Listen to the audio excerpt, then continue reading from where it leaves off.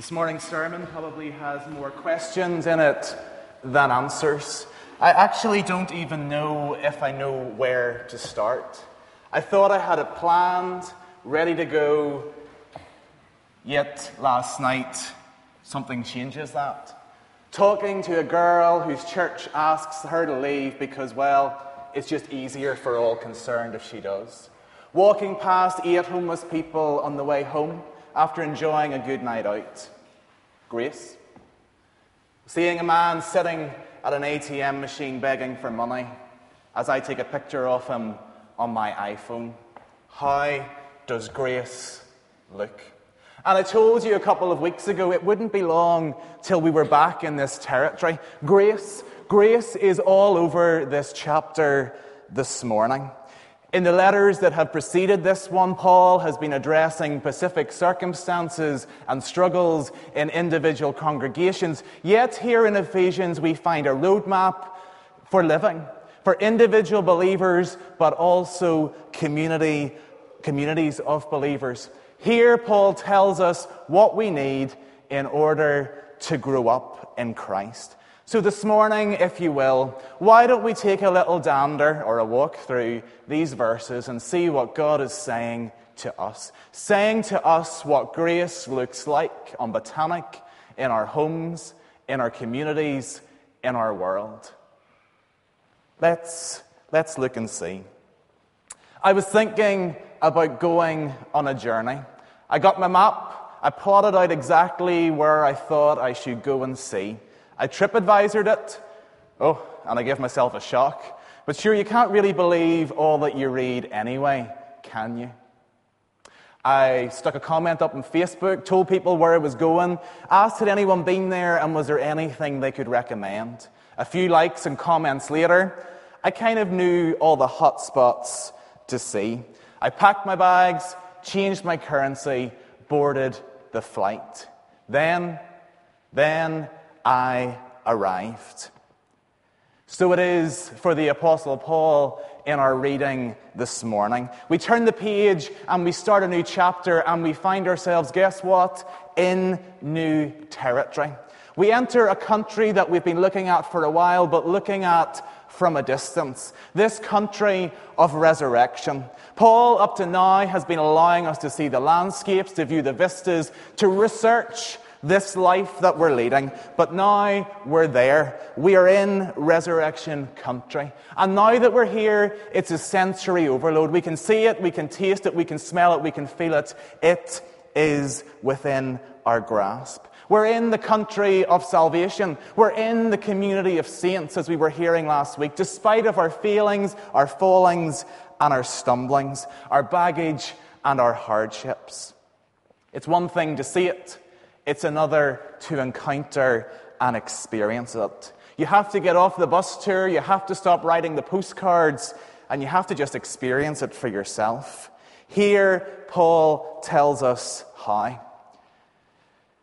He makes it quite plain to us. You were dead, now you are alive. Death or life, resurrection is the land in which we live. We can't be spectators. Growing up requires commitment. We have to make ourselves at home and we have to unpack the bag. Of course, it's totally understandable as we enter into this new life and new experience that we will continue to bring into it some of our failings, some of the things that we've been living with for years, some of those habits that just seem to die hard. After all, we've been living with them for years, if you can call it living. But now we're on a journey, minute by minute, hour by hour, day by day. We are growing. And we're growing into the full stature of Christ. We're no longer focused on the Friday, but we're looking at the Sunday. Folded grave clothes, rolled away stones, potential opportunity, excitement, the unknown. So what's different? Peterson talks in his interpretation and commentary on the book of Ephesians that really this resurrection living has a different theme song than the anthem of the world around us. Peterson talks about how we need to have an acquired passivity. When you think of passivity or passiveness, what springs into your mind this morning? Lazy? Good for nothing? Couch potato?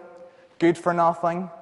Passivity runs a little different to the anthem of our age. Success, ambition, drive. These are the people we should admire. These are the people whose Facebook comments we like. These are the people we buy books about because we're trying to emulate their life. Make more money, acquire more degrees, winning every match we're ever involved in, having enough disposable income to buy the latest iPhone 5.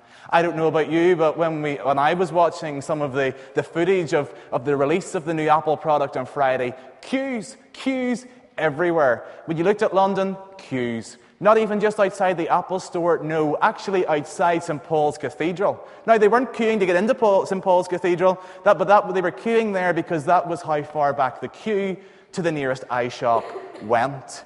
People looking and queuing for the Eucharist of consumerism from their latest Apple-logoed cathedral. How does grace look in a world that has an app for everything? Paul is asking us, the things we do, the things we buy, do we do them? Do we buy them because they give praises and glory to God's name? Or do they help us feel a little bit better about ourselves? Do they help us feel, well, just that little bit superior, just a little bit different? Why are we doing it? Look around the world this morning at our role models, immature celebrities beaming down from magazines and shops with perfect lives, and we seek to follow them. Immature sports stars letting us down both on and off the field. Immature millionaires walking out on their family. These are the figures that we let set the standards for our world. Get a name for yourself, beat your way to the top, get rid of the competition. Resurrection living this morning, just like the computer in Little Britain, says no to this kind of grasping. Resurrection living is a radical departure. Resurrection living is about maturity. Resurrection living is about being counter-cultural. Abraham, Moses, Elijah, Daniel, Jeremiah, Esther, what do they have in common? Counter-cultural. Matthew, Mark, Luke and John, what do they have in common? Present us with a counter-cultural Jesus. But what is the foundation of all this counter-culturalness? Grace. Amazing grace. A song to sing, God's riches at Christ's expense. An idea bandied about, grace, Christianese, as Marcus Borg would say. A word used in a variety of ways. Time for lunch, would you say grace? Did you see how she moved with such grace on the dance floor? Have I introduced you to my friend, Grace? A word used in a variety of ways, yet none of these ways get the meaning of its true nature. They miss the purpose of it. They fall short. Grace is an embracing. It's an extension of God's love. It's a way to live. It's a giving and a receiving. We receive from God. God gives, then what? Do we keep it for ourselves or do we share it?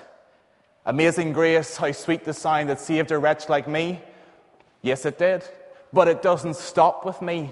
There's more. Grace is what allows Emma Spence to say at the funeral of her brothers and her father so tragically killed last week, they didn't talk God, they just did God. Action, intention, purpose, verb. See, I am learning.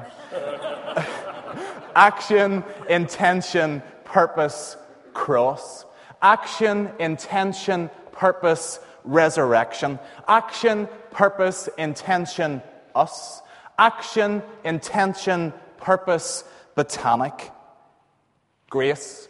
Surely there is something wrong this morning if we're keeping this one bottled. Surely there's something wrong that if Grace gets into our cars with us, drives here, comes in here, has a good time, gets into its car and drives home, and doesn't leave an impact on the community around us. Paul, in his letter to the Ephesians this morning, is saying, by grace you have been saved. It's grace or nothing. No escape plan, no plan B, no exit route. If we don't know this morning what grace is, I suggest you don't even try looking it up in the dictionary, because grace is everywhere to be experienced, yet nowhere to be explained. Grace is invisible, yet somehow gets caught up in all that we think, say, do, act from day to day. But we're in a world that really doesn't do invisibles. We are growing up in a world that just can't cope with invisibles. Explain it to me. Let me see it. Then I'll believe it. Any idea can be explained away down to its lowest common denominator. Cause and effect. Grace, countercultural. Grace can't be explained, yet grace is everywhere to be experienced. We are people. We have a lot to do. We have jobs to do, things to learn, places to go, people to see, family to help. The list seems endless.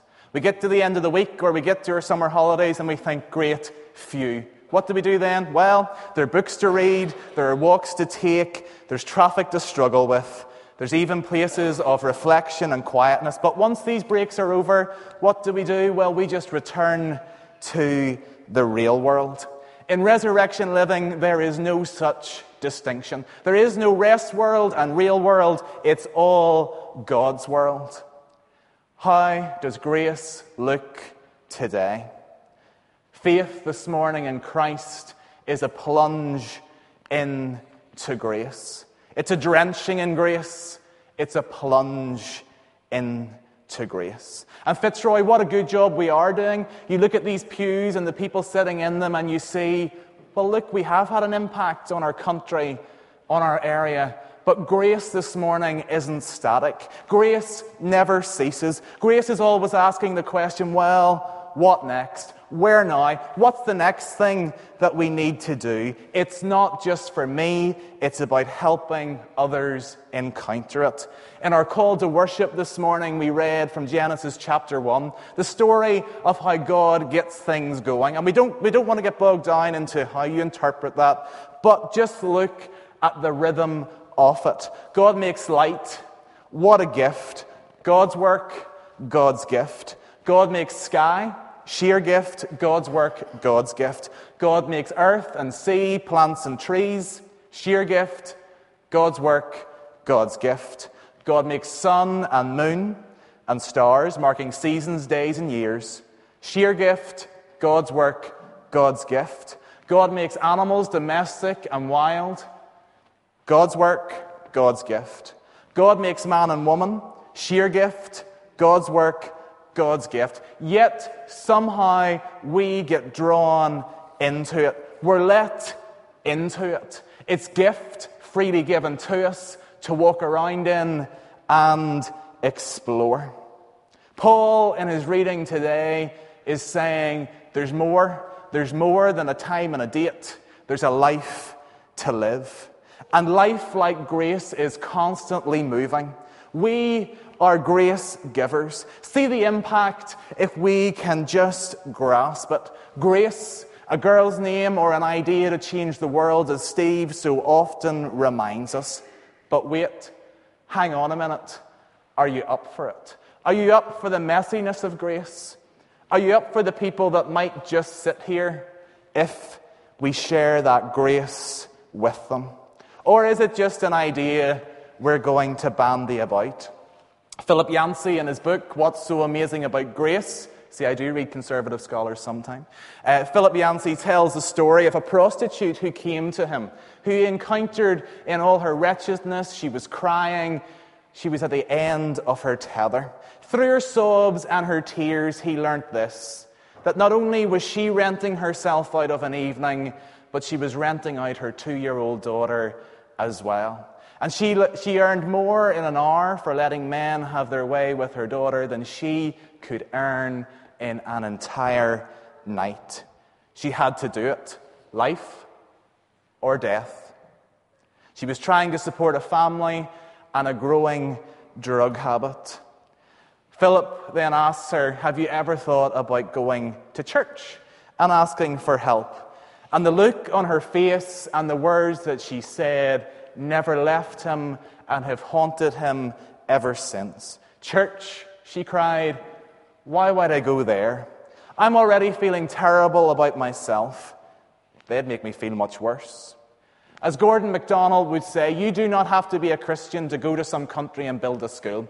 You do not have to be a Christian to feed the hungry. You don't even have to be a Christian to feed the sick. Yet there is one thing that this church can offer that is unique, and it's grace. The buck this morning stops with us. What are we doing with this amazing grace?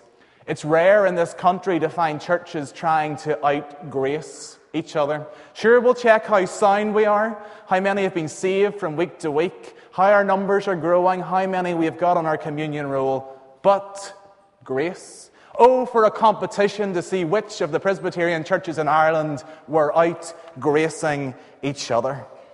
Creation, God's work. Jesus and his work, a way for an invisible God to be seen. Us, well, Paul lets us in on it. There are good works for us to do. We are a container for God's grace in the world around us. Certainly we aren't angels, but we are saints. We're growing, we're molding, we're changing, we're growing up. Resurrection. Yet we have a purpose, a point, a role, and a job to do. During the week while I was preparing, and bear with me, I'm stretching this one a bit, I was listening to Leonard Cohen, and one of the songs kept coming up time and time again. First we take Manhattan, then we take Berlin, seemed to be on every time I got into the car. And normally my music's on shuffle, so it was more than a coincidence. But anyway, Fitzroy this morning, first we take Botanic, then we take Ware. Fitzroy, we take grace to Botanic. Fitzroy, we take grace to our homes. Fitzroy, we take grace to our communities. Fitzroy, we take grace. Bearers of a gift, seeking out others to let encounter this gift. So what are we going to do about it? Are we going to sing it? Are we going to pray it? Are we going to name our kids after it? Or are we just going to get out and do it? Nike has a logo, just do it. How about this morning, our logo for life is grace, just do it. Oh God, give us the courage to do the latter. Grace to the student struggling to get home at the end of the night. Grace to the mother struggling to cope. Grace to the refugee just looking for food and for shelter. Grace to the guy or the girl in the gay bar. Grace to the person gambling their life away. Grace to the big issue seller. Grace to the victim of domestic violence. Grace, not label. Grace, not tolerance. Grace, not judgment. Because this morning and this evening and every day of the week, they are on our doorsteps. Where was Jesus during the time of his earthly ministry? No offense, Desi, he wasn't at Union College. He wasn't reading books about God. He didn't try to theorize God. No, he just got out and was and is and did God with the sinners, with the prostitutes, with the tax collectors of the day. And why? All for grace. Oh, but wait, didn't the religious leaders of the day try to kill him exactly for that? They couldn't handle this message of grace. Mike Scott sings, "Bring them all in." Oh, for a church this morning where all are welcome. Oh, for a church this morning where we journey through life together. Oh, for a church where past is past and future is something lived together. Bring them all in, Mike Scott would sing. Grace for all. Grace. Amen. Let us pray. Heavenly Father, following Jesus in the 21st century can be trying. Following Jesus in the 21st century can be difficult. Following Jesus at any time in history is difficult. Difficult because following Jesus means you upset the order of things. Different and difficult because it is so counter-cultural. We believe in a God who has created all people equally, who loves all people unconditionally, and wants to have relationship with all people. Oh, Father, send us out this morning to bring your grace on our doorstep. Show us new ways. Introduce us to people we thought we'd never talk to. Help us put our labels behind us and move forward with common cause and purpose. Oh, Jesus, help us encounter your grace today and help us show it to others. Today, this week, this month, this year, forever. In Jesus' name we pray. Amen.